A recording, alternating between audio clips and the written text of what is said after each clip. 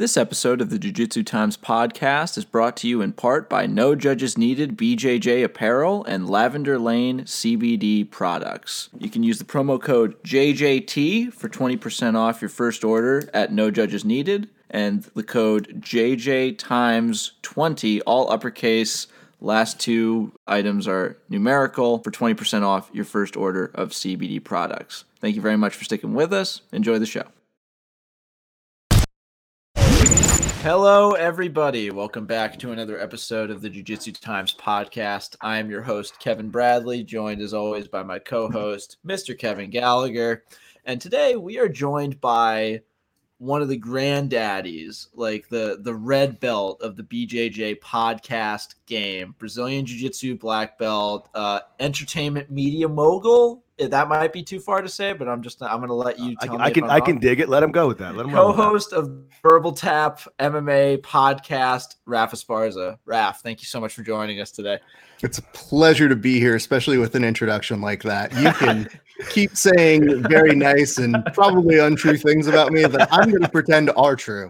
Well, I mean, like I'm not going to lie. I've been familiar with your work for a long time. When I was pitching this show to our boss, Kit, I definitely had, guys like you in mind. So without you, we might not be here. So thank you very much for that. You were also very, very cool with me in my early days when I was starting off with the Old Man Grappling Hour. I can remember you as being somewhat of a mentor figure to me. I think you were our very first guest as well, and you gave me some very good ideas and some very good pointers. And you spoke from a place of deep knowledge on the issue. So I thank you as well. I feel like this sport is craving good content, and I came from a time when there were only a couple shows. And not all of them are around anymore. And, now I'm at a point where I'm like, okay, we're good. We have too many. Right. Like, now I see people who are going live every day, and I'm like, sit down, listen. Right. It's true. Yeah. I love you guys. But, when I put on a show, I can't promise you're going to love every guest. I can't promise you're going to love me. But the one thing you will know that I do is that I deeply care, and that hate or love me, you're probably going to figure that out at some point. So for me, I think it goes equal ways to saying like, hey, are you interested in doing this? No, it's a hard job. No, it's a thankless job. But if we're all trying to do the same thing, pushing the sport forward, we all have to contribute what we're good at. And I feel like this is something that I can lend to myself and other shows. It's funny you say that, because I see a lot of new guys, and whatever, I'm all about it. I don't care. Because at the end of the day, the more eyes out there, the better everything is. It's gonna be good for me. It's gonna be good for you. But what I see a lot of people doing when they come out and they're saying, "Oh, we're gonna start a podcast," because we got nothing else to do, is like they start to realize, man, this shit ain't easy. It is definitely a skill that you have to get your bones on and work at it and get better at it and suck for a long, long time. And eventually you kind of start to get to your groove, and eventually you kind of start to, again, realize you're going to have shows where like 8 people watching, and you do it anyway. And you start to do it because, you know what, dude, like, you just love it. It's just fun. I enjoy talking about jiu-jitsu. I enjoy talking to people like yourself that enjoy talking about jiu-jitsu, that are intelligent, and I have fun with it. And there you go. And the more you get to that point, but it takes a while to get there. Well, some of them are bumpy. And I like to tell people, like, I don't pretend like I don't have bad shows. I just compare it to people when they compete. So competing is like a huge window that a lot of people understand in our sport. And I tell them, I review tape like I'm an athlete for this. And I also have an inclination to, if I see an interview going bad, I dig my heels in like I'm down 10 points in a round.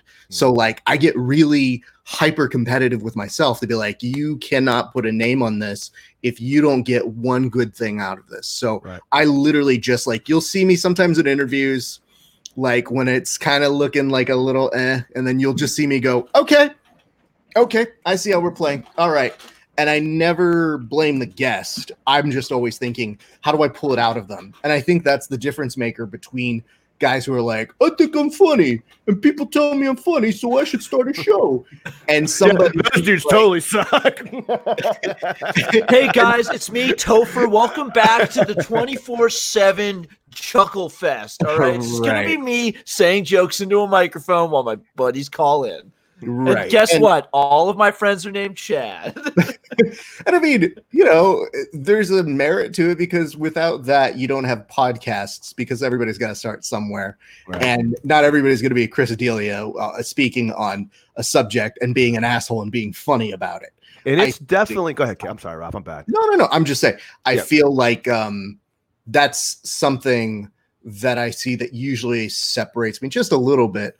And I make it a point to try to know everybody. So if I see somebody start a show and I know them, I'll reach out to them and I'll be like, hey man, here's a couple things to consider.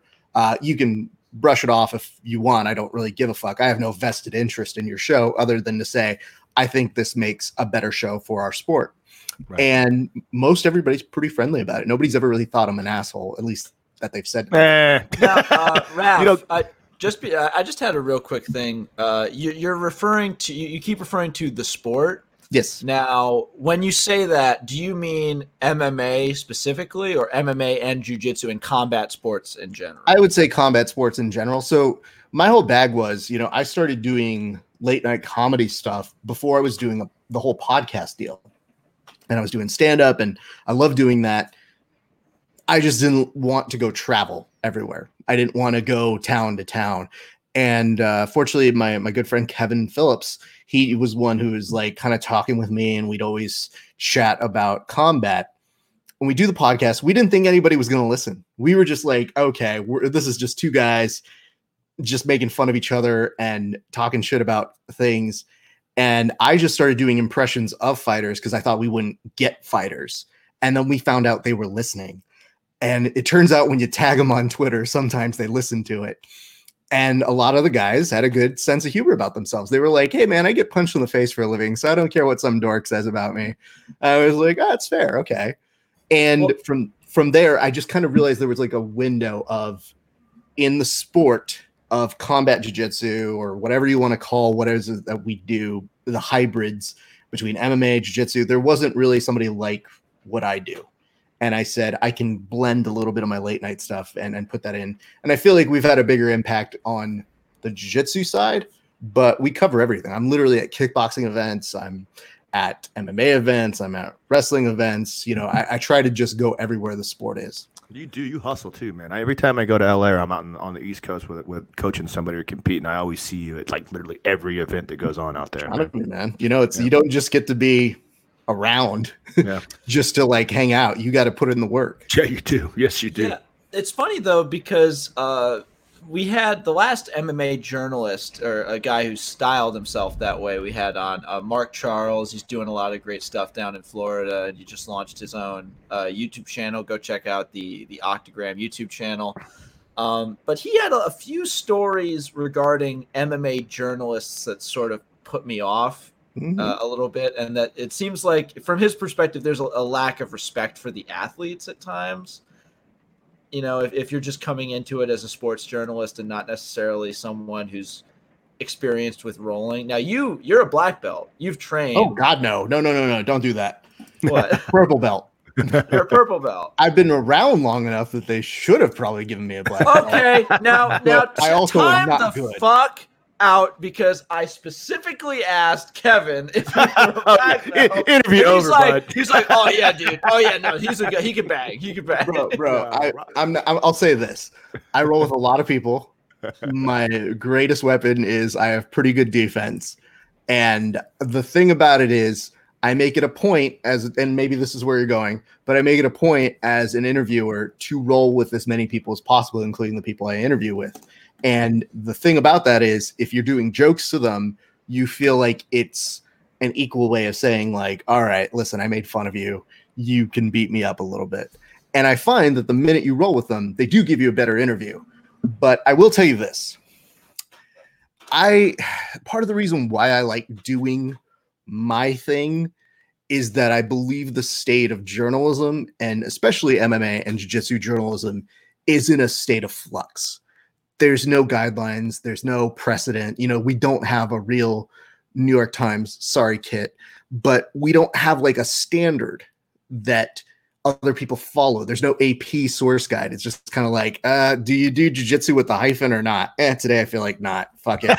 Right. So for me, I just say like, I have journalism training. I love it, but I feel like there's more interest in a niche sport to get the everyman to understand it. And there's no better compliment that I get than from my friends who have nothing to do with any of this, who are like, I watched that interview with that dude who is like, is he on some drugs? And I'm like, yes, all of the drugs. All of the drugs. I have a very similar reaction where my little sister is actually going to school for journalism as well. And she saw the first episode of this podcast, and her biggest compliment was, wow, Kev, this didn't suck. She has no frame of reference for this. And so that made me think, man, I should keep at this. I agree with you a lot on a lot of that, Raf, in this accord. That the idea of MMA in general, or any of the accompanying sports to have, or BJJ, kickboxing, Muay Thai, are very infantile, and not in the fact that they're new to the world, but the fact that they're new to the common world, to people that actually view and watch the sport that aren't completely entrenched in the sport. So what we're starting to get are people that are everydayers, Joe Blow guys that are tuning in to watch the sport. So now in turn, what you need are people that not only understand how to do journalism, how to do broadcasting, but also have a deep understanding of what the sport entails to be able to comment and report on it accurately. And I think what we're starting to see now, particularly now with the sport of MMA and jiu-jitsu is a whole nother conversation, because God, we're just, dying for people like yourself that have a decent amount of jiu-jitsu knowledge, and you're a purple belt. When you're a purple belt, I acknowledge you as a human being. So when you get your purple belt, it means you know jiu-jitsu. It means great. Cool. When you do your research and tell your co-host something right, I consider you a blue belt in comedy and writing. Right. But I digress. Right. So the point I'm trying to make is that as we continue to grow as a sport, and in turn grow as journalists that are covering the sport of jiu-jitsu, it's very essential that we have people like yourself, and I'd like to think of myself as someone that falls into that realm, that can not only think in a journalistic mindset and use that integrity and that, those powers of understanding and interpretation and discovery or whatever, to be able to write and comment on it quarterly, but also have an understanding of what the sport really is about. And I think when we're watching some of these MMA guys, particularly now that went to ESPN, that just don't have that grasp, don't have that knowledge of the fucking sport. Yeah, they're great journalists, but they don't really get it. They don't really understand what's happening. Did Stephen A. Smith join this call right now for some strange reason? Here's what I'll tell you, man. I don't know if you've listened to past episodes. We've taken quite a few pounds of flesh out of Mr. Smith. I think it's impossible. That dude's what he does is supposed to evoke this response from us, but I don't think it's wrong to at least make the standard. And there's something that I feel is important to your listeners, is to always be the authentic version of yourself. So we've lost people, I'm sure, when I've mentioned something about their favorite fighter, at some point. Then it becomes like, I don't know, I liked him until he took on those Diaz brothers. Now I don't like him. And it's like, listen, you dork, I like watching them fight too, but you can disagree with them on this or that. It's human. I feel there's something about seeing how salacious headlines and crazy, fucking clickbait that really is designed to bring something out of you, to get you here and to really do that. And I really try my best not to be that guy. And I really think that's my step away from it. And I see other people kind of do it, and more power to them. I just have always said, like, listen, I'm not going to try and put the lead out when I do an interview. If you see my name and you see this person, I want two responses. One, I know who this guy is and I want to see Raf interview them. Or two, I don't know who the fuck this guy is. I hope Raf does a good job of telling me who the fuck they are. So now I get to know who he is. Exactly. People trust you. And I think that goes back again to learning your craft, because in the beginning stages of doing a podcast or getting involved in journalism, you can kind of go one way or the other. You can be the asshole that just parades forward and just stirs up the pot simply because, or you can be the nice guy that placates everyone, that tries to be nice and talk to everyone and make everybody look good and never contradict anything, so everybody likes you. And I think the important part of becoming a real journalist is understanding that, you know what, I'm going to say what I want to say, and I'm going to say things the way I want to say them. And if it rubs somebody the wrong way, I mean, I apologize. I'll do my best to defend my point to you, but like, I'm not going to sugarcoat things. I'm not going to try to get caught up in being happy and famous and making everybody like me so I can get clicks and hearts and stuff like that. You got to be true to yourself. I'm good, dude. Like, I know you're not. I know you don't care. I want to be known for being good at this. I don't want to be known as being the most popular guy. Right. And it's way more important to me to have the integrity of, hey man, listen, even if I don't like you, that was okay, because I know it exists. And especially when you add comedy as an element to it, there are interviews where I think sometimes you'll see it in the athlete, like they'll look at you like, I can't believe you just asked me that. And it's like, listen, dude, you need to learn how to take a question and not be a child about it. You have to answer things like an adult. And if you're going to be that button pusher, then you better hell as sure believe that sometimes I have to ask you those questions. So, like one of my most famous examples is I would have never really touched the subject of Gordon and steroids. It really wasn't on my radar. And then one day he posted about it because he was sick of people asking him about it. So the next interview, I saw him. I literally looked at him. I had Gary in the interview and I said, Gordon, scale of 1 to 10, how many steroids are you on? Because I knew it's the right question to ask because he brought it up. I didn't do it. Right. He did it. And then once you do that, then it becomes, oh, I'm really not afraid to ask you anything. Right. It's just a matter of what's organic, what happened. Is there an event we're covering? Did you do something? And I think a lot of the times people will chase the lowest dangling fruit.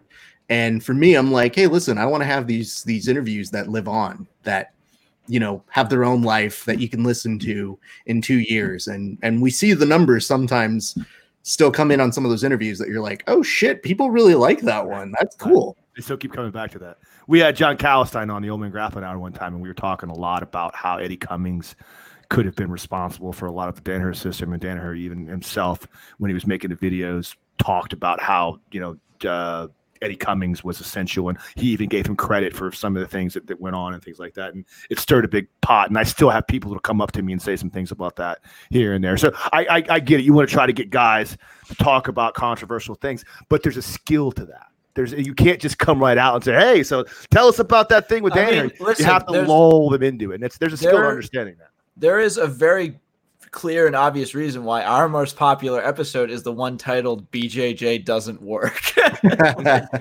Like, people want to know, and they almost they want to be made angry at times, Yeah. And so that's why people gravitate towards folks like Gordon.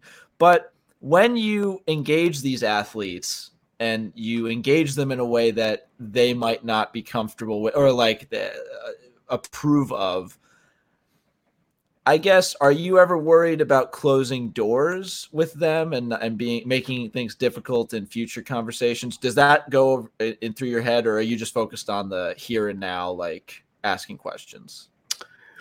Well, let's put it this way. This sport is still so young that most of the time they're looking to get some message out. And I think the hardest thing that athletes don't understand is their time happens and they're the biggest thing in the world for that moment. But if you followed celebrities or careers or anything like that, your time comes and goes. So it's really what you make of that time. And I really hope that when I talk with an athlete, they know I have a respect for their craft. And yeah, I'm going to do jokes. And yeah, I'm going to ask them serious questions. And if they can't handle that, I think it says more about them than it does about me. And if they don't grant me an interview because of that, I have really bad news about that. There's going to be another them. There's always going to be another them, whether they know it or not. And so to me, I'm like, listen, I would rather be on someone's shit list and never get an interview again than ever compromise the way that I do what I do. And there are certainly guys who over the years I've seen be less nice to me. But I don't operate off the idea like, oh, we're friends. Oh my God. Like, oh, that's my buddy. It's just kind of like I've developed a couple friendships with a couple of the athletes that I know legitimately we have a rapport. But for the most part, like, man, I wish them well. But I've seen some of them be like, you didn't pick me on your podcast this week to win. And I was like, oh, too sad. What are you going to do? Like, what a fucking dude. Why are you listening to my show and caring whether I think you're going to win or not? Someone asked me if I thought you were going to win. And what am I going to do?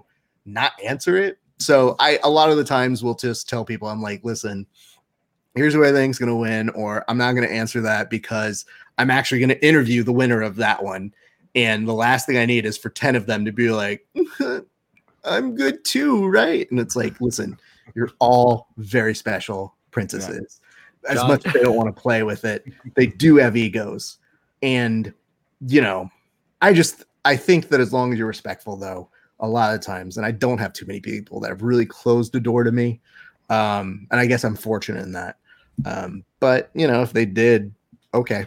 A very blasted John Jones calls you up at 2 a.m. Raph, why haven't you invited me on? I'd be like, well, I'm not in a right good now spot. if you want, John. Like, John, you clearly have not listened to half of our shows. I'd also caution him and be like, this is 2 a.m. This is not your glowing hour to be on anything. So here's an example. Again, Nicky Rodriguez, a friend of the show. I like him. I think he's very ambitious. Friend of our show. You know, he was on one of our early episodes. It's not a competition. But I coached him one time, but still, we can talk some more about No. I love Nicky Rod. And I'm so, like, he's one of those kids who he's got a good soul to him. He's green. When I met him, he was just starting out, and I could tell. I was like, this is a special kid. One of my favorite people in all of jiu-jitsu. But go ahead, keep talking. Absolutely. Yeah. No. And so he calls out John Jones for, like, he's in a gi and John Jones is in a gi, and he's like, why not put the two of us together? And I had an immediate reaction to that, which was, you know what, bro, I get what you're doing, but let's clout chase somebody else right now. Like, John Jones is not in an okay enough of a place. If the first reaction is, who can he match up with in jiu-jitsu at a time when, even if you love him or hate him, you know that there's something not psychologically okay with him. I would rather he gets his own life together so that maybe we can see him more down the line. But we've given him so many chances to get that life together and to get that life together. And yet I think the hardest thing that people don't understand is when these guys get punched in the face for a living, it will do psychological and actual trauma to their brains, so that when you say, like, oh man, they're just being crazy, it's like, well, of course Diego Sanchez is going to do some crazy ass shit. This motherfucker's been punched since the first day of the UFC. So yeah, he might be the guy that brings the guru that everybody kind of laughs at. But underneath that, it's kind of sad. It is sad. And that's I always talk about that quite a bit, because I personally am someone that falls into that equation. I've had a bunch of concussion issues. It's the reason why I never fought MMA, because I boxed for years and years and years, and I realized, okay, I just can't do this anymore. As much as I'd love to do it, as much as I felt like I would have been successful at MMA, I stuck with jiu-jitsu, and honestly, I probably shouldn't be doing that. But I've got to do something or I'll lose my mind. Yeah. So from someone that understands that firsthand, it is a very sad thing. People that just don't realize it's cool to sit back and watch the guy as they go down and laugh about how crazy Diego Sanchez was. But there's also a very sad part of it that you can think to yourself, man, this guy has been through so much and had so much issues and so many brain traumas that, like, you know, we can all laugh about it, but it's also kind of sad to see it go down that way. Well, it's the exchange for our entertainment. Yes. So it's kind of the place, and it's something that I judge when I do, like, memes or make jokes is, you know, I try to keep a pretty even thing. And it goes back to just that integrity of, there are just some jokes that it's not like I'm afraid to do. I just don't want to do. It's just not, I choose not to. Yeah. And, you know, with Diego Sanchez's coach, I kind of said, like, well, okay, this is different. That dude is a parody of something, and we don't know what it is, but it is funny. That's funny. So it's kind of trying to figure out, like, yeah, the psychological damage isn't good there. And seeing John Jones this time, the other side of it, the equation is when people go, we should just be nicer to him. And I was like, again, I don't know, man. We give a lot of second chances to people who fight and who are sports good at things. But Go ahead, you and I hit a pregnant lady, done. Life done. I fall in this regard when we talk about guys like that. We talk about these MMA fighters that essentially towards the end of their life start to spiral down, NFL players and all these guys, because obviously it's very obvious now, and I think it's very difficult to not at least acknowledge it, that issues with CTE play a role in that. And right. I went through it myself. I had very horrible manic phases where I was doing drugs and drinking and going crazy and gambling, and it took me the acknowledgement to say, wait a minute, I need to change my life or it's going to destroy me. And the problem I have with these professional athletes and professional fighters is that because they are so famous and because we are still essentially like sucking off the teat for, our financial gains, if you own a company, or even our entertainment gains as consumers that want to see these guys and enjoying watching the show, it enables them to not do the right things to make themselves better.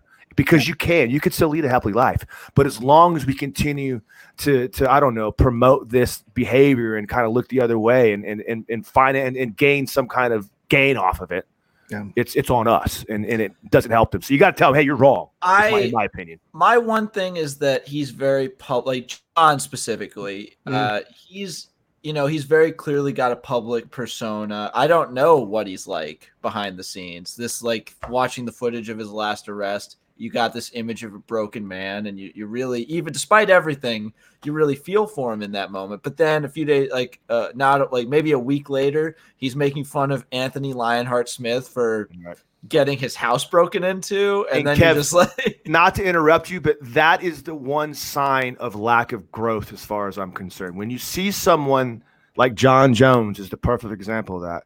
I've still to this day never seen John Jones show any real remorse for his actions. And until you can sit back and say, wow, I might not be a bad person, but I sure as hell am acting like one. And I really need to think about this and go inside of myself and try to change that. He's never going to heal. He's never going to get better. It's going to continue to happen. And eventually something bad is going to happen for John Jones. I see it happening. It's kind of interesting because even looking back at like Michael Jordan's documentary that's just come out right now. Amazing, by the way. I love it. And it's what we need at this time. Yeah, it is. That was supposed to come out in June. And then ESPN was like, no, just take it. Take all the money and make it. Can you bring it tomorrow? Right. They're like, bro, it's not even edited yet. They're like, who cares? Make it go now. Fine, roll it out. Don't make me call Mickey 8 hours. That's good. I got that. The Mickey thing was great. That was a good piece. Just in case you missed it. I personally enjoy always thinking like there's like a person, or Mickey himself does like these calls and is like, oh boy, you better have that done. Hey guys. This is the second episode in a row where Mickey Mouse is featured somewhat prominently. God damn it, Boogie. I know you're right on Boogie. Listen, Boogie, I'm not pleased with you, and you and I will have a chat later, sir. Let's talk a little bit about what an amazing, I know it's not jiu-jitsu oriented, but we could talk about it in terms of athletes. Like, let's talk about how the world really forgot what an amazing freaking person and what an amazing image for being a winner and being a true competitor that Michael Jordan was. Like, we kind of forgot about that because Michael Jordan still kind of falls in the era predating YouTube and predating instant access to internet and all these other things where things are just shoved down your throat. So he kind of falls into that same Bo Jackson appeal of like folklore. Like, you tell stories about Michael Jordan, but you don't really connect to it. It's just like some kind of story that you can't really believe. You know it's true, but you don't really know it's true. It's weird because all the stories I hear about Michael Jordan are about him either being a great athlete or like an asshole off the court. Like, I haven't seen the documentary yet. I'm still getting through the Tiger King. So like that's the next one. Bro, that was like 7 streams ago, man. Yeah, I know. You were way, but you didn't catch up. What do you have going on? I know exactly. What are you doing? I edit a lot, and I Yeah, mainly Craig, just you showed me. rewatch Avatar: The Last Airbender. So after I just Wow. done that, I'm getting through Tiger Questions and answers. There we But go. the point I I'm can't trying to watch make. that. I actually know the dude who's the director of that, and he's a jiu-jitsu fan. Wait, the Airbender? Yes, that Oh, that's dude, cool. Joaquin, he's now going to be directing the next Spider-Man. Oh shit! And Oh, I'm not talking about the. Wait, who? his name's Joaquin Dos Santos. Right. And he is he's an amazing guy. He also did the Voltron for Netflix. But this dude, the reason I bring him up is because he's a jiu-jitsu enthusiast. Like, he used to train with Mac Danzig. He employed Mac Danzig as a stunt coordinator for an animated show, just because he'd be like, yo, bro, does this make sense if I draw it like this and they're fighting? And he's like, yeah.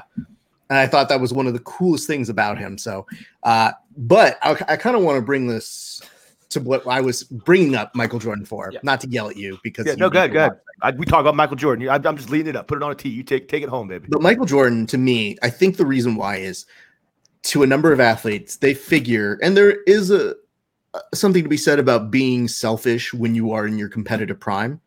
But I think they see that come to Jesus moment way later, so that they can give that story in 10 years where they're like, oops, I was a dick to people, but I won things, because people are fascinated with those stories. Now, again, Michael Jordan, one of his biggest detriments was maybe he was kind of a prick to some people, but okay. And in other regards, he was a gambler. But in the John Jones case, when you say that he hasn't brought up remorse, I've always wondered if he's taken it from the alpha perspective, because how weird is it to go from doing something that's harmful to yourself, putting out some sort of BS public relations statement that you know he doesn't really give a shit about, and then maybe 2 days later being like, yo, hey, Anthony, you there, pussy? Hey, yo, how about you, DC, you're fat? Like, he goes straight back into the shtick of the persona of lay low for a couple weeks, man. Like, let it blow over. Like, there's come on, no bro, you're hot right now. There's no fights to even be made. Like, the don't world be an is asshole. Like, it's just don't be that guy right now, John. There's nothing to gain from this. It's making you look bad. But if you look at the comment sections and the people who endorse it, what they're doing is they're signing off on it because they themselves, whether they like it or not, need that drama. And what we do have is a lot of people who may say they don't like drama, but are the first people when they're like, You know, I saw Jake Shields say something to the effect of, yo, these media types, they seem not quite understand. They have a differentium from the stars who crave that drama, because after I got into a brawl on this, I think it was a Strike Force fight, you know, that was good. How can you not expect fighters to fight? And it's like with Mayhem Miller or something, I believe they just posted up. It was like an anniversary of that. Yeah. And his point was, he's like, well, how do you expect fighters not to fight? And I'm like, well, when it's a sport, if you guys were just fighting without any purpose, then that would just be what you do on the streets. When you bring it to a sport and you're surprised that fighters are doing that, maybe you're not surprised, but you still go, yeah, you're not supposed to do that. And more importantly, I think it's what we've always had to struggle with to get the brand away from. That's what the UFC had to counter when they were first becoming a legitimate sport. So that when Khabib comes over, you're like, man, Khabib's a great athlete and he's out the cage. God damn it. Well, that's not good. That was so just to kind of draw a correlation. I want to see what your opinion is on this. So you talk about an era type conversation. So you talk about the era of Michael Jordan versus the era of, say, LeBron James or currently John Jones. I feel like it, because in essence, I'm not going to say that there's too much difference between what John Jones did and represent and what Michael Jordan did represent, because they're both flawed individuals. You know, it's very difficult to obtain that level of a winning mentality and that level of greatness without having horrible side effects of selfishness and, you know, ego-driven gambling, things that make you feel like you're better than the average person, because you, in all actuality, you're an amazing. You gotta believe it, yeah. And then once you achieve it, then you need that to drive you. Yeah. The point I'm trying to make is this: I feel like there's something in the idea of in the 90s, it seemed to me that like as a society and as journalists, we would tend to not search for the negative and look towards the idea of character. So we would suppress the bad intentions and therefore spotlight the good intentions. So in actuality, making that person look better because our eyes were in tune to try to find that. It seems like in today's society, we've kind of switched that. Like we almost suppress the character and work to promote the madness and the mania and the negative aspects because that's what we crave. How do you feel about that? I don't even know if that was a question, but what do you think about that? No, it's like a overarching thought on why we're so obsessed with these people, and more importantly, what's the effect of the media's role and how we create that image. And I think one of the issue or the points of this Michael Jordan documentary is it's supposed to humanize him. So I would tell you this, man. I always come back to having a responsibility as a journalist, which is always, now we're at a point where if you have a microphone and a camera, you're a journalist. And I think when you don't have that training, then you misquote people or you kind of take your slant on it. And a lot of people don't want to just see how a news article is written. They want it to have a splash of personality. And as a result of that, I think because of our way that we have the 24/7 sort of thing, if somebody puts something out on Instagram, that's news. And to me, I'm like, I couldn't imagine going to my editors and saying, hey guys, I don't know if you guys saw over the weekend, but Pete Sampras was on Instagram, and people being like, let's run with it. It's like, well, okay. What you have is them making a statement. And that's the idea, is to quote that as opposed to getting in touch with the person. So I have such issues with people not doing their job on journalism. And I also have a little bit of issue with athletes who, and maybe they need to, but they'll make themselves into a brand to the point where it becomes the brand can't be attached. There's no conscious to the brand. It's just, hey, the brand has to continue. What I feel and what I see, and it's just what I see. And maybe I'm just an old man saying how the kids. I'm the principal from the Breakfast Club or whatever. But the idea is that like I see in modern society a yearning for the negative as opposed to the yearning for the real things. Because to be a great athlete, you got to have character. I always say that all the time. It doesn't matter who you are. Like John Jones is that character simply because he didn't just wake up one day and he's John Jones. Like he had to work his ass off for that. He trains same thing with Gordon Ryan. Gordon Ryan just wake up one day and he's Gordon Ryan. Like he had to work his ass off for that. He had to train his ass off. He drove back and forth on the damn train. I mean, there's no denying the amount of work and effort. You're not just gifted. He's athletically gifted, but it didn't just come to him free. He's also driven to succeed. And I feel like a lot of times the world anymore just doesn't want to see those things. They want to see the insanity. They went, oh yeah, man, go out there and promote that fight. Go out there and show the world what a crazy person you are. How you can call that guy out, tell him he's stupid, be that guy, be Conor McGregor. And it just, I don't know, man. It's distasteful to me sometimes. Here's what I'll say. I've grown up my whole life a pro wrestling fan. So when I see people attempt to be pro wrestling-esque, I just laugh. Like, that's why to me, like, Gordon doesn't register as anything above a C-level trash talker in professional wrestling. Right. But to jiu-jitsu, it's like, oh my God, he's so good. And it's like, I mean, okay. There's not really a joke here. He just used the word retarded 4 times, and y'all love that. He's a bit stiff on the mic. That is to be sure. But it works for us because he found an audience that likes that he's being what is perceived authentic self. So as a result of it, it's not even like they're craving anything other than, oh my God, here's a personality being extreme version of himself. Whereas I feel like the hardest part about watching all these guys and seeing them do their thing is when they're trying to emulate that professional wrestling, sell the next fight, I'll take you on next week at UFC 209 Explosion. at the Superdome. Exactly. Like, to me, I like to think there's a wink and a nod because people like Conor McGregor and Chael Sonnen, and even going back to like Tito Ortiz and all these people who kind of made you feel a certain way. Ken Shamrock. And I mean, Ken Shamrock, though, I think Ken Shamrock was more internal.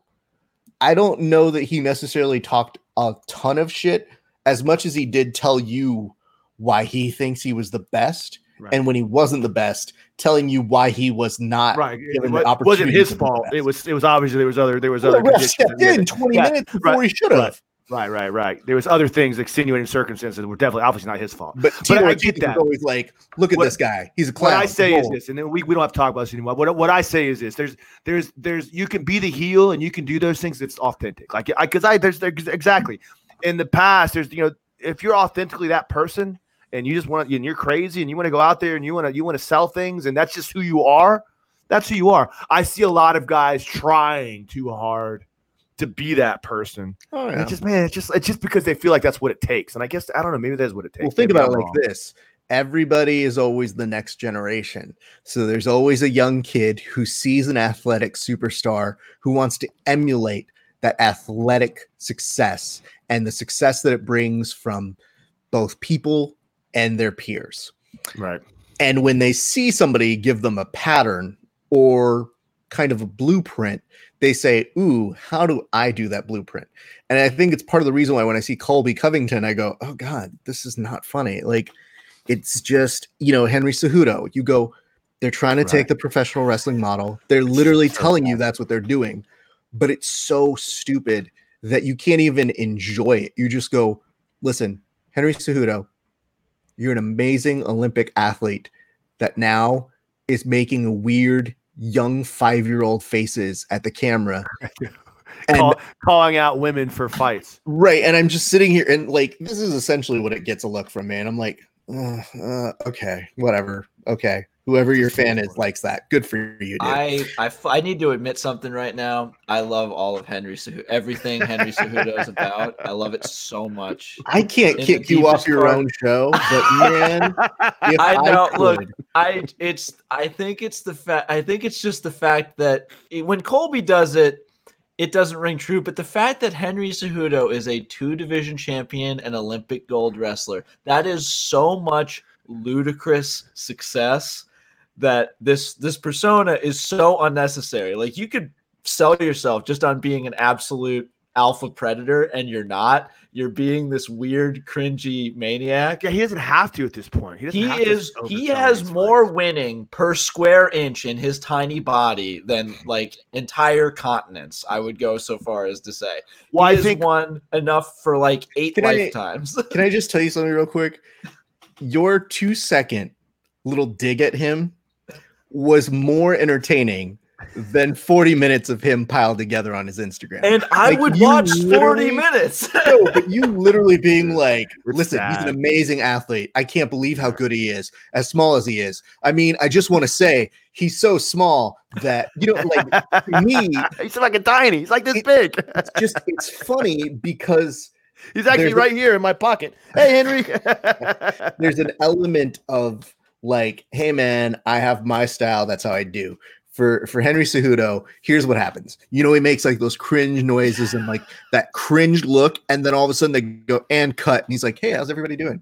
Everybody having a good day, man?" Right. Yeah, he's not that guy. He's not that guy. He doesn't. Let's get off this boat with these hoes. I'm so sorry. Yeah, right. This has been so crazy today. Hey, everybody! I just want you to know, I respect all of you, and I hope you weren't uncomfortable by this. Like, if you need anything, just let me know. Like water. Everyone have water. Goes up to every woman there and it's just like, hey, I just want to let you know I donated $10,000 to a female wrestling grappling club, and I really hope it comes through for you guys. Knock me out if you guys have a problem. Okay, bye. then I'm I give that. you verbal permission to hit me as hard as you can. It's Let's- fine. Let's give you a couple more tough questions, then. Yes, sir. Just because, Go for just because I want to put you on the spot. I want to let you make a I stand. guarantee you probably won't. No, I know you're too good. You're too good for that. I know that. I'm It'll be like- fun. It'll be fun for me. I'm pretending like I'm the superior journalist in this instance. I and there's just- no way I can spar with you in this. You're literally just being like, Raph, I want you to be the salacious headline we need to lead this goddamn thing off. So just give us our quotation and we'll get off the I'll come out to show. San Diego and kick your ass on the mat, so it'll make me feel better about getting tooled in this interview. But Like, Kevin, what do you think this is? This isn't a fight. What? no, it's not. No. You see, here, I'm this is joking, not I'm uncommon. I'm This is joking. exactly what happens every time you start to be a little too funny. You get that athlete that goes, Right. okay. It's my What- show. what do you I'm the train? star. What I'm do the you star on train this show, for? Raph. What do you train, You're on bro? my show. But go ahead. Our show, please. our show. Anyway, the question I want to ask you. I want to ask you some opinions on the UFC jockeying to open up in submission underground grappling, coming out and still doing events in this climate of coronavirus that we're living in. Do you feel like it's the correct route? Do you feel like it's safe? Do you feel like it's humane? Do you feel like it's ethical? What? No. Here's why. I think when I look at something like that, I have to put aside, oh, hey, I really would like to see some content because we're starving for it. Starving for it. But the way that people ask for it is like whiny children. It's like, come on, I hate being home. Put it on a boat. Put it on a boat. Put it on an island. But all of us, we like fights, so we're not opposed to that.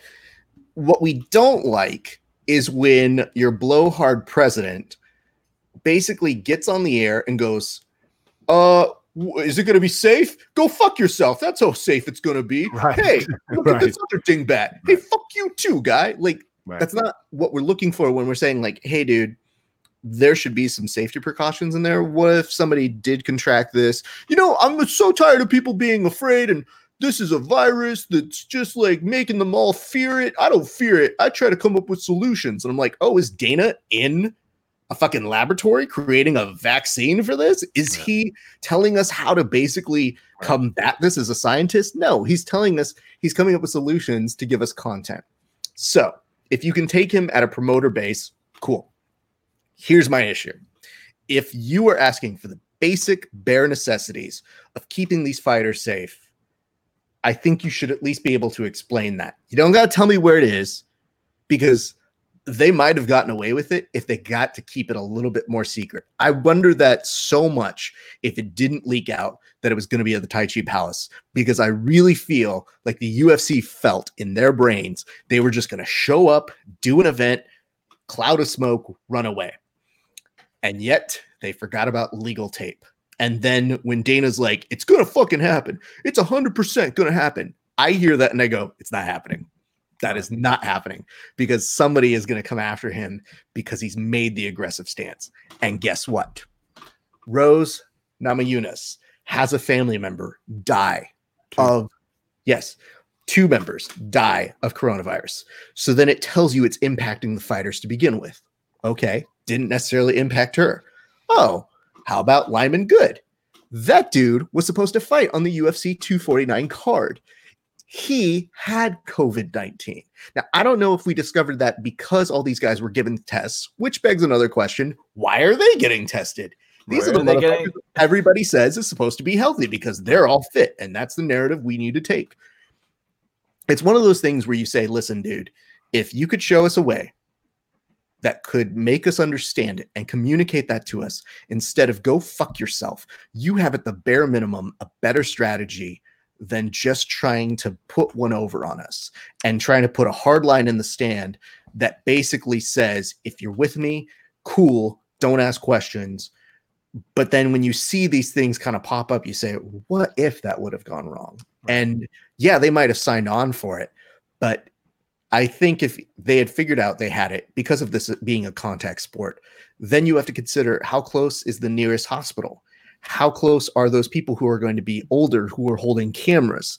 What are you going to do to your talent that comes in? If Joe Rogan's not even going to come in, what does that say about your talent? When Joe Rogan's telling you I ain't doing it, then you got an issue. Well, okay, so let's take a pause on any UFC or MMA events and just focus on the events that have been at least somewhat shown to be able to function. Like Submission Underground is currently one of the only athletic competitions that is happening on the planet. Planet, exactly. Yeah, and Chael took a very different approach to Dana. He was very demure and quiet, saying, we want to know what we have to do to put this on. Granted, there's probably a fraction of the restrictions and red tape for a grappling tournament than an MMA fight. Sure. But he was very upfront about everything. He did all of the promotion and commentary himself. He talked for hours without stopping. And a lot of it was just him telling people, oh, I'm getting a text from Daniel Cormier. And, this is crazy. That's actually a good telling. Yeah. That was better than I've never tried to do that. It was better than I thought it was going to be. So, the thing is, I do a Chael and I just turn him into the loudest dumb guy that I can. What you just did was a beautiful art interpretation. So don't sell yourself short, sir. Namaste, your voice is almost in a Chael Sonnen range in a pitch. You just have to kind of like change it slightly. Yeah, Kevin, you pronouncing every name possible in a slightly incorrect way will never get wrong. Renner is just a great guy. Rickson, super cool dude. But here's what I'm going to tell you right now. I admire you for doing that, but slow your roll. That's my gig. I do the impressions of people. I don't need other people doing this. You already have a show. I was truly just winging it. But for real, like as much of a reputation he has of being a certain type of guy, Chael really went out of his way to go by the book, and he was able to put on an event. By all accounts, according to Boogie, we had him on yesterday. The next Submission Underground is set to go forward without any restrictions. They know they got to wear full body, like long sleeve rash guards and long sleeve spats. Do you think there's anything to be gained by how Chael and Dana reacted to everything? Or are they just two different sports? Two different scopes of show.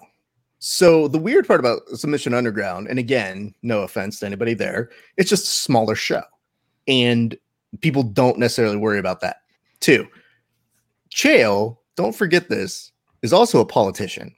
So he understands the idea and the process a little bit better than Dana White, who for a long time just had to answer to 2 guys, really.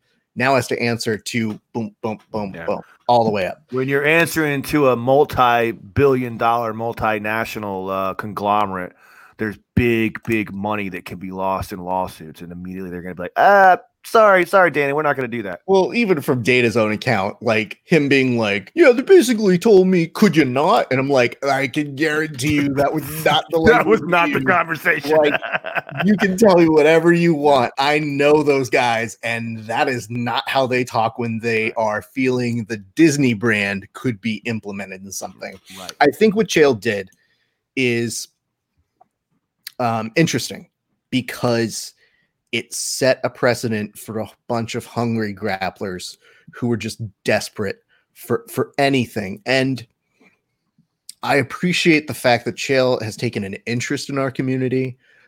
We've watched it, and I'm happy that that's going on.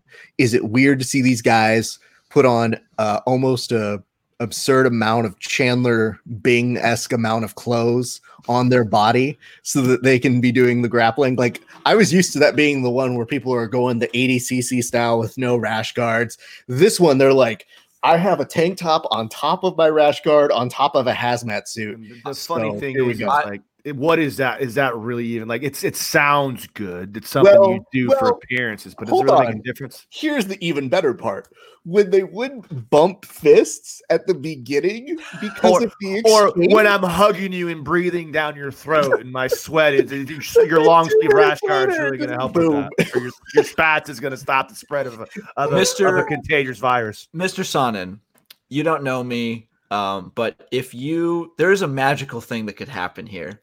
If you during this epidemic where you've got to maintain like full body coverage, if you book Nicky Rod and we get to see Nicky Rod in a shirt for the first time in his professional career, it'll be sheer. It would be bizarre. He would wear like a lycra fishnet thing. Just so it would have to be see-through. Wow. The one thing I want to add to this before we move on, don't beat me up, please.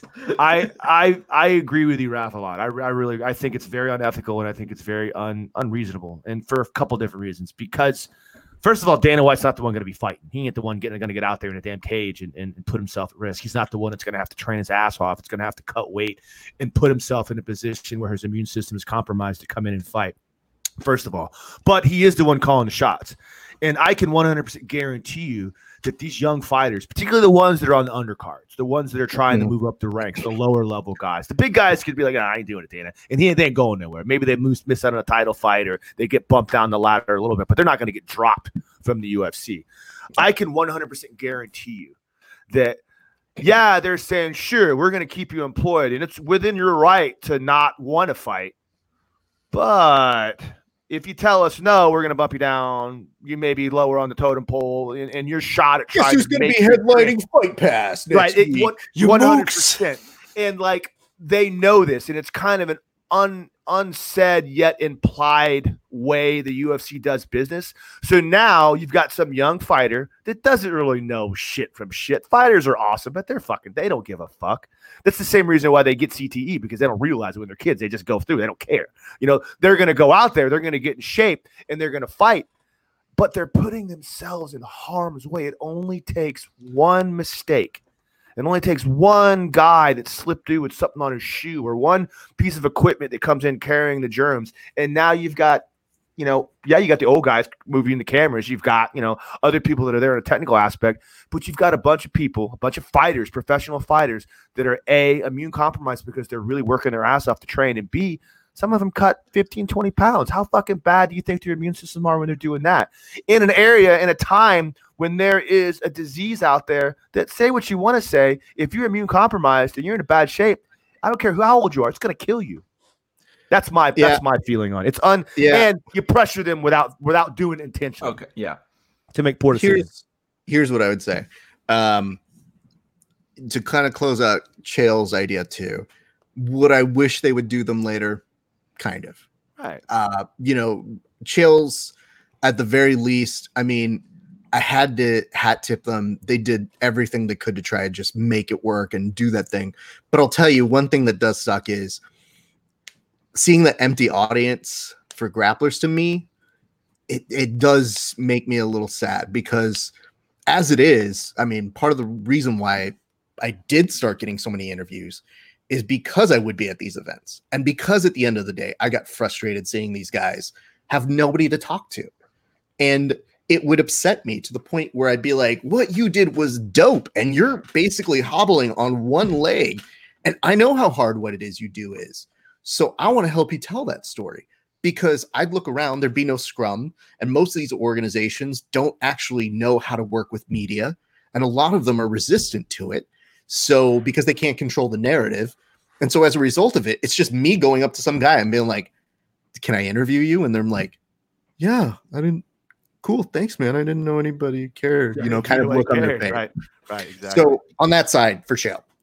On Dana's side, I would tell you this. Yeah, there's that pressure. Yeah, it could be detrimental for these guys. But even more to me, when you say carelessness or kind of do that for fighters, they don't want to be perceived as pussies. And two, a lot of them, it takes a lot to enter that cage. So I think they do it with the respect of, hey, man, a lot of times I get into a cage and I gamble with my health. So how is this any different? And it's hard for us to implore upon them like, well, this is one of those weird times where you don't know the science behind it. The difference is there's tangible proof to show how much more in danger you are at this point. We're not talking about opportunities that could arise. You guys can have anything. This is actual something tangible that ups your percentage for harm. Can we maybe admit there's elements of this that both you and I and other people don't understand, and yet to a fighter, being able to tell them, hey man, you can't fight this thing. Like you can't get into a cage with the coronavirus, though would love to see that happen. We did a joke on a show where my co-host Kevin, bring the bit on. I love this bit. I told Kevin, I was like, you know what, Kev, you should come on the show as a guy from the NRA, and you should basically come and say the only thing that kills a virus is a good virus with a gun. And like, because I feel like that's what people think they can do is just like fucking virus, so fucking good. You know, like that's the mentality so fucking good of Americans. Are you familiar with Pastor Kenneth Copeland? I am. The guy who like blows the wind of God on the virus and destroys it forever. That's good, man. Yeah, let's wrap this thing. I'm getting a little. Real quick, I just wanted to speak more to Raph from a journalism perspective. There was earlier I wanted to go down a route that I still want to go down a little bit. You spoke earlier about seeing being disheartened by people with social media a little bit in terms of like becoming journalists, taking on that moniker without really any training. How many years have you been a journalist? Good question. All right. So I started back when I was a kid, man. I was writing all the way back to high school or junior high. I started all the way back then. I was going to be a journalist to the T. Like I always had aspirations to do comedy and all that sort of stuff, but journalism was first and foremost. So from 7th grade on, I was like, I'm going to write for the Times. I'm going to do this. I'm going to be a broadcaster. And I did that. And I worked my way through high school as the editor of a weekly high school newspaper. I loved doing that. Went to college, did 2-3 years of training, and then started transitioning that to forensics, which is speech and debate. And I started utilizing the skills from speech and debate to kind of hone my craft. And then right about that time, I would say 2009, started working for NBC, worked for The Tonight Show, loved doing it, and was writing jokes. And then all of a sudden, about 2012, I was starting to cover events like at the UFCs and Glory Kickboxing, and I was working for a couple media outlets. And then I saw what they were doing, and I said, that's cool, but I kind of like what I'm doing. Like, I like being able to write jokes without having to worry if I'm going to offend somebody. I like being able to interview people without necessarily having an agenda. Like, I just like being able to say, here's what it is. And there are a number of people who I have tremendous respect for in the journalism game. I think Ben Folks does a great job. I think Luke Thomas has been a beacon for us. But I would say you can date it back to, for MMA and jiu-jitsu, all the way back to about 2012. Okay, so I'm going to actually take it broader. So like over a decade of journalism, you know, and being aware of the space.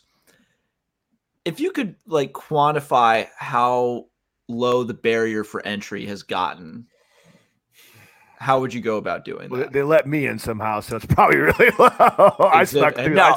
Kevin, again, stop being so negative. Stop being so negative. Here's what I would tell you is that anybody can start a blog. And a blog can sometimes be just as valuable as a resource, because I look at somebody like BJJ Heroes and I say, that's actually very interesting how they do what they do. I wouldn't necessarily say they're covering news per se, but I think they provide a valuable service that has a lot of similar ambitions of, I try to be objective, let the data show itself, that sort of a thing.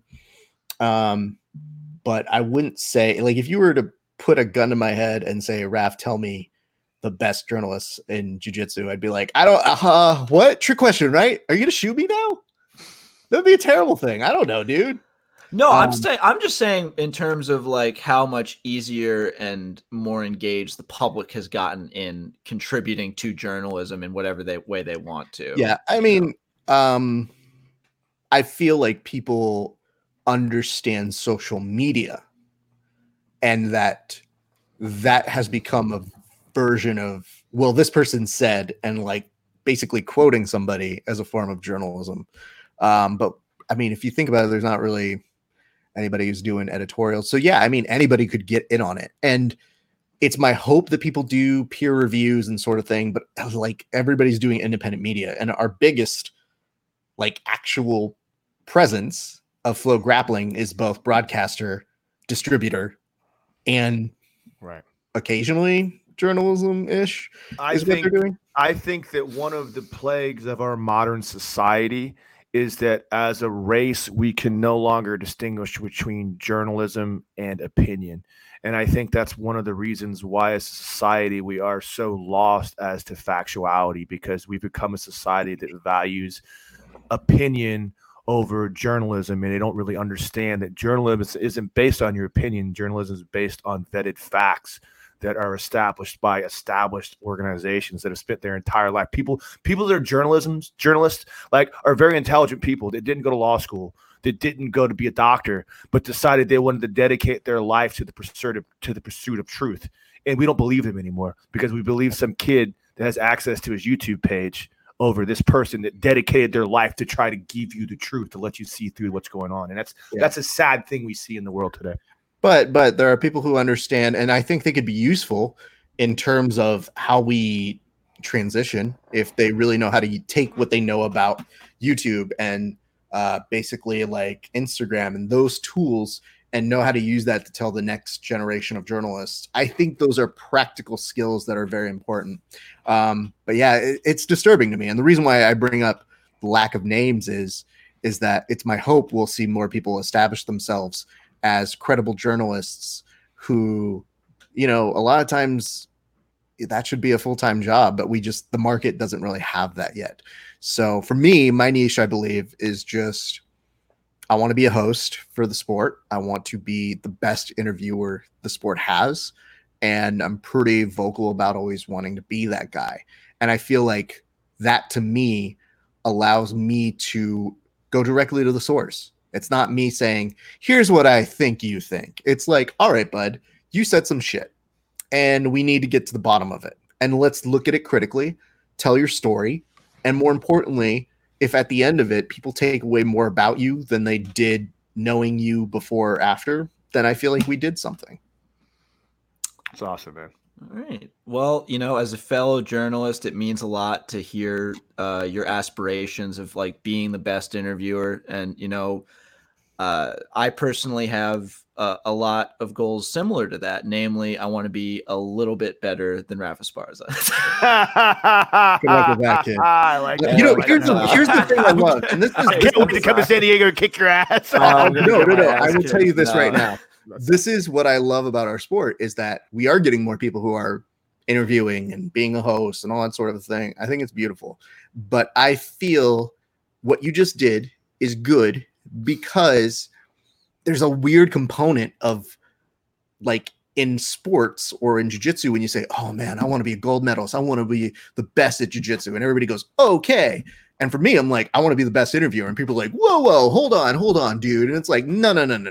You're not going to have a double standard for me. I'm going to be very clear about telling people I want to be the best. I will tell it to my peers. I will tell it to my colleagues, because you should be able to tell me the same way that you tell that athlete, like, it should be aspirational to want to be the best. So I wish you continued success in your second place showings to me. But I like that. Good answer. But I really, listen, more the merrier, dude, because I need all the people who I believe are on the side of, we're trying to do the best that we can in a sport that sometimes is going to resist hard questions and sometimes a personality. Sometimes they don't like. I mean, I get YouTube. To be honest, like, to be fair, these athletes, when you're getting into football, basketball, baseball, there's this expectation of of intense media scrutiny, because that's what we see these sports are put in the limelight. MMA athletes might not necessarily be indoctrinated to that idea, no. And because it's very new. It's very new that anyone cares. Like, how many years was Ariel doing AOL News before anyone even knew who he was? And he, it's so like. It's also why when they do those big, weight or open Q&As thing, and they'll get the like journalist row to ask a question, and the fans will be like, "Boo!" And it's like, "Fuck off! That was a good question." Right, exactly. Right. Yeah, shut up, asshole. although one of my personal favorite media scrum memories of all time didn't even come from a journalist. It was that fan during McGregor Alvarez who's just like, you said this, but what about that motherfucker? How about that? And then the whole place went crazy. Like, if the sport gets to the place that I think we both want it to be, that will likely never happen again. But my God, I'm so happy it did. Never say never. Now I look around and I see a guy like Schmo, and dude, props to him for creating and cultivating an audience. That's a true testament to himself. Schmo knows. But with Schmo, he's going up there kind of in character and doing his shtick. And to me, I'm like, well, it's something to be said about your work ethic and your ability to be that ballsy guy. Because years ago, the UFC wouldn't stand for that sort of shit. I know that personally. So I can kind of tell you that, like, all right, things do change, and never be too surprised, even though they clean it up and they try to make it a nice sport. Don't forget, we're a sport where people can drink and that a lot of them train. And if you put a little bit of alcohol into little guys who don't really know how to hold their liquor because they're so thin, things happen. And they're already a little nuts, but already because they do a little, they like to train. According to Jake Shields, fighter's gonna fight, bro. So fuck you, media. You're dumb. Well, I mean, according to Dana White, we are all the weakest people because we choose to write about the strongest people, whatever the hell he said. Here's a great story. I'll tell you. I'll kind of wind it down with this. What an asshole! Dana White. Well, shut up, dude. You're the one that tried to wrap it up. I'm trying to be respectful. No. You could not you. You're awesome. I'm talking about Dana White. I was like, no, fuck off, dude. I'm trying to get you guys. I'm enjoying it. I have another question for you. Oh, okay. I'll happily ask that. Go ahead. I didn't want to keep you. Dana White. When I was covering UFC with Condit, no. It was Johnny Hendricks and GSP, and GSP retires. And Dana White comes backstage, and all of us in press row are sitting there at our computers, and we're like, whoa, did GSP just retire? That was a close fight. How'd you guys have it scored? Dana White waltzes on, had no clue that GSP was going to retire. And that's where my impression of him came, because it was him being like, hey, you dummies, and being like, what do you mean, dummies? Fuck you, dude.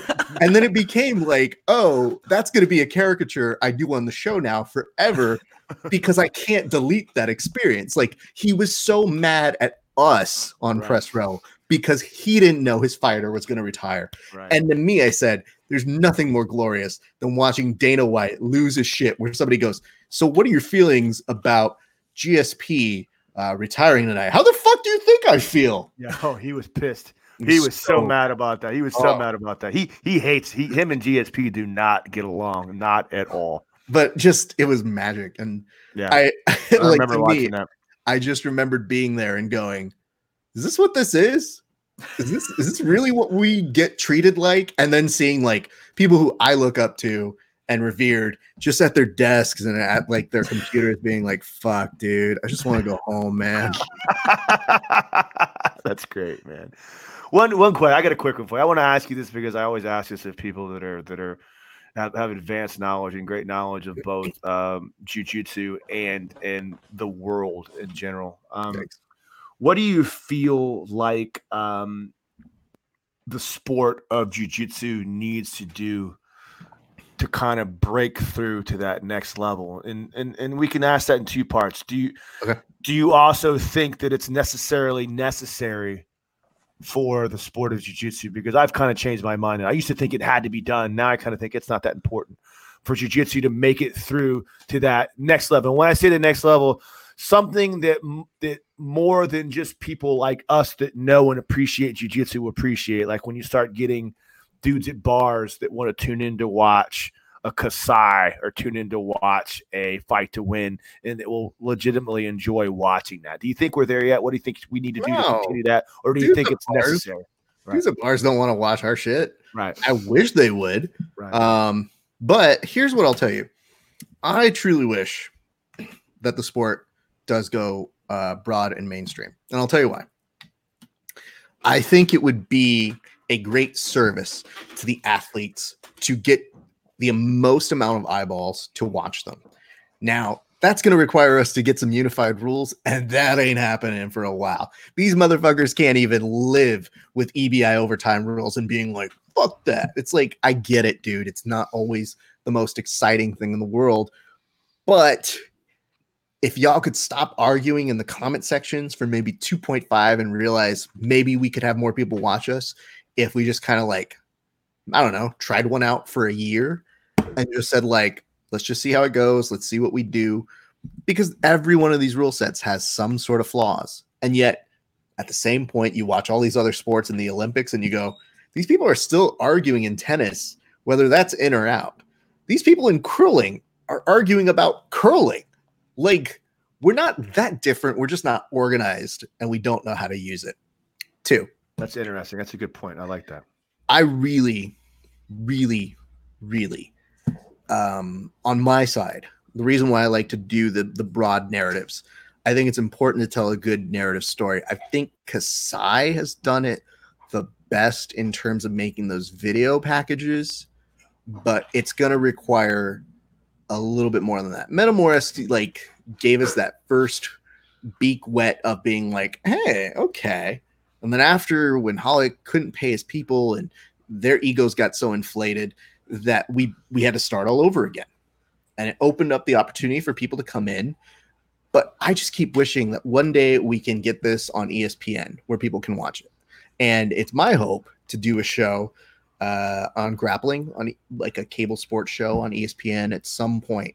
And if it's not me, then I know that people like me and like even one of my good friends like Paul Moran and people like that who put little foundation pieces will have a piece in contributing and paying that forward. So that's why I think it's so important. Everybody who does a show comes together and continues to continue telling these great narratives and doing good things for the sport. But I really think that it's not just the athletes. I think it's a lot of us pulling our best skills to lend and make it go. And I think that ADCC is a nice shot at it. It's interesting in the sense that we build it up as a little micro community. But like when EBI first hit, I thought, man, that's close. That's about there at Network. Because they really did a good presentation and they do a good job of narratives as well. But then they started going down the combat route. And I'm like, bro, I get that y'all want to try and capture this UFC audience, but I don't think this is show me the numbers. Like, I love Wagner, but I don't need to see him slapping a guy on the ground for a little while. Like we ended up with an odd hybridization of MMA and jiu-jitsu that wasn't really great MMA and it wasn't really great jiu-jitsu. It just turned into fucking whatever the hell that shit was. MMA. Yeah, Eddie Bravo tried really hard to make that crossover because it always goes back to this. Like when you look at combat jiu-jitsu, when you look at jiu-jitsu in general, people in the general audience, like they're not gonna know what a Kimura is, they're not gonna know what a knee bar is, they're not gonna know what heel hook is, but they're sure as hell gonna be able to understand someone getting smacked in the face, and that gets drunk assholes at the bar stand up and cheer. The tagline initially. Tagline was from Eddie. I remember it very clearly. Was, you know what the gentle art needs more of? Violence. And I'm like, well, you know what it is? It's Eddie sitting back at the end of a class, holding court where 30 students are all sitting down, and him being like, hey, you know what they need? They need like a little bit more of. You guys ever see when that one guy got slapped? That was cool, right? That's a great Eddie Bravo. And everybody, that's a great Eddie Bravo. That is a good one. Eddie, you're so right. And then at the end, he's like, "Yeah, I think on the next one we're gonna like fight and that's so let's have them slap each other." Anyone that's ever sat through a rules meeting at an EBI event will tell you that's exactly. Literally, you're in this rule meeting. And he's asking the competitors, now, what do you guys think about this? It's like, and you got like 10, 12 dudes, 16 dudes that are getting ready to fight. They're like, dude, we don't know, bro. Like, just tell. No one wants to answer this. Just tell us what the rules are and tell us what we're supposed to do. This isn't like an open forum. Think about it like this. When Eddie gets up there and holds court and he starts telling you, he's like, all right, let me explain to you guys what the rules for EBI is and are. And then all of a sudden he'll look over and he goes, And here to tell you that, John Danaher. Yeah, right. And then That's like so true. it's That is always how the so rule true. meetings go. So And true. then because John Danaher Cumberbatch tells the rules. because Danaher can't speak in a normal affinity voice, it No. takes 2 hours longer to explain the rules. And Like, then it's obviously John is going to gear the rule set to his competitors. So Does he try in and his evil get genius you? way. Does he try and get you to arrive at the right conclusion by asking questions? Well, what do you think this is? What he'll do what is is the fundamental rules? He starts with like, all right, now the rule session is starting. First off, what is grappling? Like, what does it mean? What does Well, grappling really mean? think about it like this. It starts with him being like, everyone, I took a very interesting ride on a train this morning. And they're like, no, just tell us is the Kimura legal here? And the overtime rules, like, I don't know, He bro. starts Like, cutting a piece Right. of paper and says, "You see the cutting motion? The mechanics are the same." but Before you know it, Gordon Ryan is bracketed with 3 blue belts and a. He once And a he white once belt, posted a picture of a crystal metallic skull on a chessboard in his house, and I asked him what kind of wizard tower he must live in, and he actually responded to me saying, "Definitely not a gothic one." And I'm like, that wasn't the answer I wanted, man. Yeah, I don't right. want you living in a wizard tower.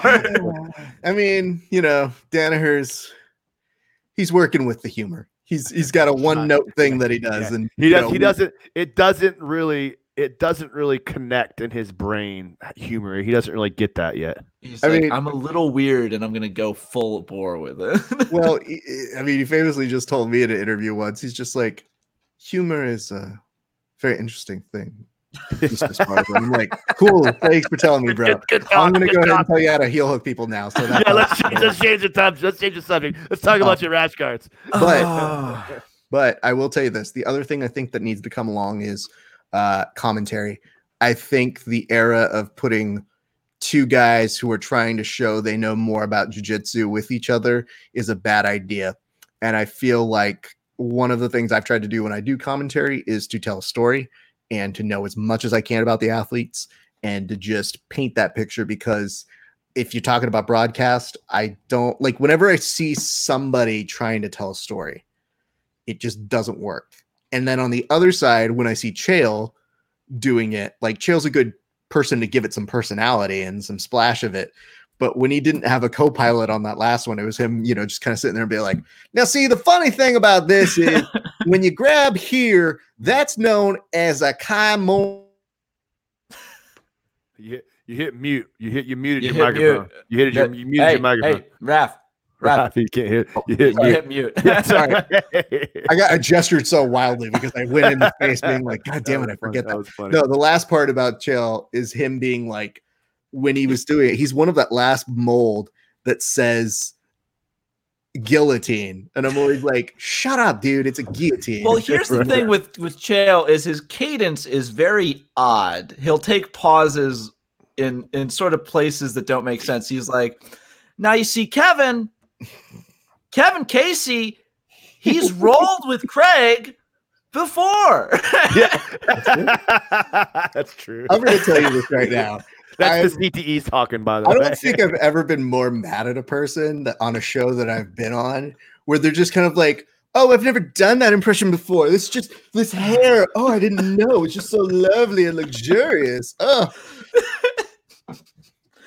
Maybe I'm programmed to sound like an asshole very easily. I don't know. I don't know about that. I feel like you've done that a couple times in a mirror. True, Pretty for the good love of impression. God. I feel weird now. I don't have any impressions, and now I just have And a you Chael. better something. not have any more, kid. No more I- there. Well, okay. Well, listen, this has been a barn burner of an episode. Definitely uplifting. I've been really happy that we've been having a string of really positive episodes, just because, not to get too personal, but it is easy to get a little melancholy and demure these days. So I have to say, this was probably one of my favorite interviews, man. It was really fun to sit back and talk to 3 people that really understand how the gears turn. It was very enlightening. You're a very intelligent guy, and you have a very good grasp not just jiu-jitsu but the world in general, and it was surprising to me. It was you're very insightful. You're a very intelligent, insightful guy, and I appreciate it. Kevin, I want you to count how many people are in this podcast. 3, right? That's what I said, right? You said it like there was another person. Did I really? It's been so great to talk with 3 people here. Is he talking to himself now? Well, obviously, I think of myself in the third person, of course. Inner Kevin was like, "You guys are killing this." I'm sure it was a delight for you to have the opportunity to speak to me and share my presence, Rob. So it was. Yeah, sure. Whatever. I would tell you that all 5 of you guys have been great, for real. Listen, I'm not going to go any further on that joke because you earlier told us about CTE. So it's kind of like, hey, I already ruined it for myself. I already CTE robot over here getting it all wrong and shit. I would tell you guys this. Yes, to everybody listening, somehow we're going to figure this out. I don't know how it is. I'm not smart enough, but I am smart enough to know that there are things that I think it's important to keep an open mind about. I think it's great if you're out working at home, if you're doing stuff to keep your mind sharp, whatever it is. Know when you're watching stuff like this and you're watching myself and these guys, we're all connected somehow still. And it sucks that we're not training. But I mean, the thing is like, when we do figure it out, it's going to make us all so appreciative of what it was. And I'll tell you, when my 300-pound ass gets back on those mats, you better believe I'm going to enjoy every second, because that's what I do to stay in shape and be healthy. And I feel like it stimulates my mind as well. And I think it's given us a lot of perspective in terms of what it is that we have. So any sponsors you want to pitch to? You want to talk about your shows? Anything you want to bring up? Sure. Okay. This is the time when I normally tell people plug your shit and they don't know how to do it. So let me show you. Plug your shit. Plug your shit, Rob. I tell people, I'm like, hey, plug your stuff. And they're like, oh, I don't know. I guess my Instagram. It's like, fuck off. Give all them young fighters out there a template of how to compete in the jiu-jitsu marketing. Here's how to do it, kids. Hey, if you guys like this kind of conversation, you like what we're talking about for MMA and jiu-jitsu, try out a little bit of Verbal Tap Cast. It's me, another Kevin, not these two, another Kevin by the name of Kevin Phillips. Very, very funny guy. Basically, we just this week, since there's no sports, we're doing knockout rounds of really bad movies to argue which ones are worse. And we're going to be doing even more shit like that, because guess what? We can actually make things that are not fights entertaining.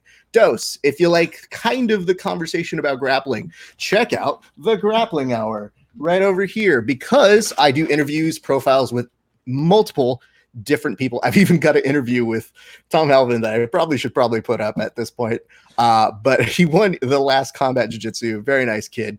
But yes, all the time, that is at Grappling Hour. And then if you want to see more of the comedy stuff that's a little bit outside the realm of the jiu-jitsu, you can watch me do my late night stuff at Early Late Night.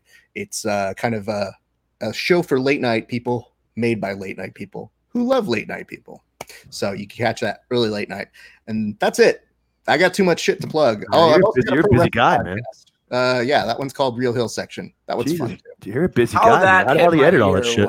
All right, now I'm done schooling you guys on how to plug your crap. I would keep going, but I'm too popular. Hold on. Listen, guys, I put on my headphones one at a time, just like every other podcaster. That's good. That's good. I stick my earbuds in one at a time. I will tell you guys this. It is good work to be done here. It's good work to be done on other stuff. I appreciate you guys bringing me on again. I think that, with all this sort of stuff, it makes us all feel a little bit better knowing that we could still talk about jiu-jitsu with the intention of getting back to it very soon. So I sincerely appreciate you guys bringing me on.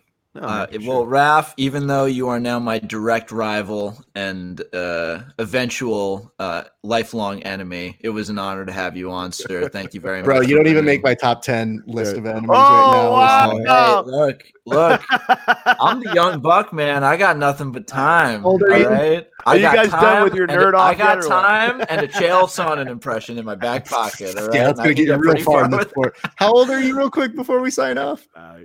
Look, it doesn't even matter. I'm 20. I truly have to think about I'm 23. You're 23. All right. I'm 23. I've got shoes older than you, Kev. Yeah, you got a lot older than me, Kev. You've been around a bit. Very briefly, would love to once again thank our sponsors, No Judges Needed and Lavender Lane. You can use the promo code JJT and JJT20 for those sites respectively or JJT times 20 for those sites respectively to get yourself a nice discount.